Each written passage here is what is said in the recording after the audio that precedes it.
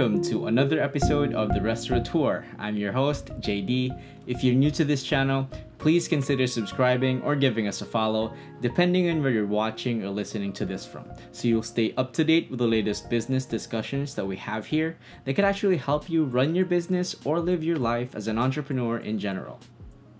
More often than not, the plan of marketing your business is laid out in a very complicated and long-term manner. It'll definitely be composed of a lot of trials and errors along the way and a lot of adaptive decision making. But how much time does your business actually have left? How much longer can you wait before the effects of this pandemic, or God forbid any other event in the future, bring your business down? At the time of recording this video, COVID-19 is still taking the world by storm, still endangering a lot of people and crushing economies in the process. And it's growing more and more obvious that businesses don't have much time left before they succumb to the effects of this pandemic. Therefore, a marketing strategy that's focused on the long term is quite not feasible for a lot of us, because it entails spending a lot of money and waiting for so much time that we don't really have at the moment. But you don't have to be a worrywart today, because I'm going to share with you a marketing tactic that you could use that could get customers to quickly dial their orders in, and it's not going to cost you a lot. If used right, this tactic could also increase the spending habit of your customers once they're on the line with you or once you're taking their order in your restaurant. Let me just put a disclaimer first before I proceed. This isn't a be-all, end-all procedure. This isn't guaranteed to solve your problem of low sales or low foot traffic right off the bat. But with enough dedication and modification according to your observations while doing this marketing strategy, you might make it big, so it's still worth the try. This marketing tactic that I'm talking about is called value-added promotions. One of the factors that could be affecting your business right now, whether it be low foot traffic or low sales, is the saturation of the online space, particularly social media, with food brands that are old and new. Consumers are bombarded with food photos, food offerings that they just can't decide which one to take. By now, a huge chunk of those people who are online might actually still be in the decision-making phase, which means they don't have any decision yet on which food to try tomorrow or the next few days. While there are some who have their eyes on a particular product and they've got their spending schedule locked on that one.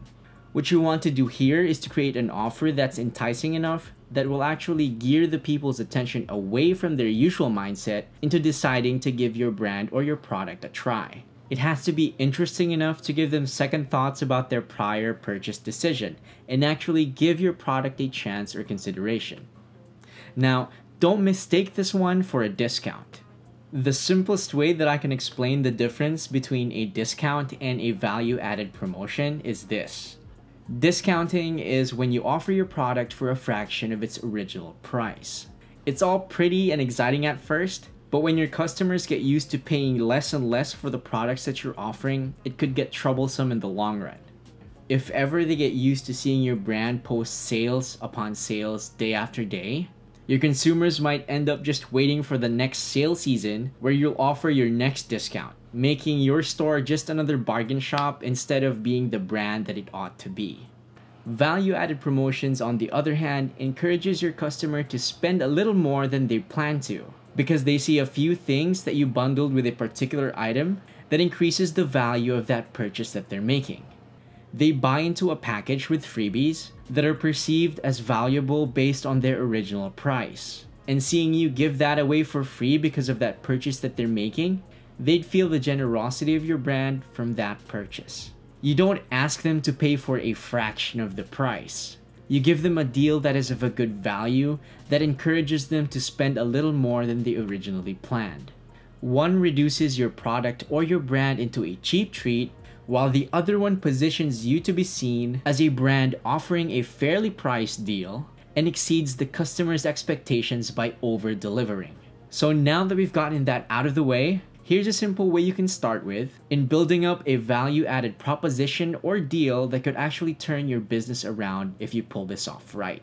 Step 1. Choose an item that you're sure people will love once they sink their teeth into it. If possible, do it with your specialty to highlight what you really want to be known for. You'd want to impress them by this one so they'd come back even after the promo is gone. Step 2. Select another food item that you could bundle with that first food item that you thought of without charging your customers extra. This is where the deal starts to come to life. When choosing this second product, make sure that it will not cost you too much. But in the eyes of the consumers, it's of good value once they find out what it costs in the menu. This way, you won't lose too much with your freebie, but your customers will feel like they've gained more because they bought that bundle. Step 3. Put an end date to that promotion. To get people feeling that sense of pressure to claim the promotion before the deadline hits. This way, you'll get that much needed bump in your sales in a fixed period of time. And finally, step 4. The construction of your proposal for the promotion.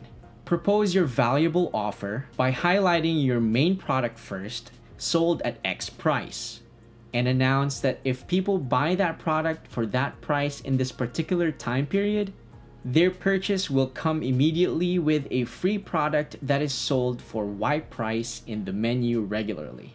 If it reminds you of the good old days when you used to watch your home shopping network on TV, where people sold kitchen equipment and cleaning stuff, and they kept throwing in these additional things, these bonuses that are regularly sold for a lot of money for absolutely free, you're on the right track. That same technique, that same sales presentation could actually be applied to the restaurant industry to get people feeling really excited and positively pressured to spend more on your product or your brand. These days, it's hard to fight for people's attention. They've all got these different habits of their own. That's why it's become a challenge to shift their attention from their usual habits towards your brand. This limited time offer that you're about to make could give so much value to the purchase of your customer when they're interacting with your brand. If your offer is interesting enough, if it's enticing enough, this could be your ticket to get them moving their attention and hopefully loyalty towards you.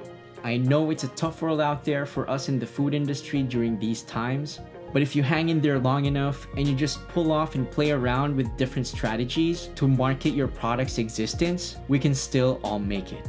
This has been another episode of the Restaurateur. Thank you all for tuning in. I appreciate you guys watching to the end of this video. I hope you learned something new today that you could add to your survival toolkit for this pandemic and for the rest of your business life. See you at the top.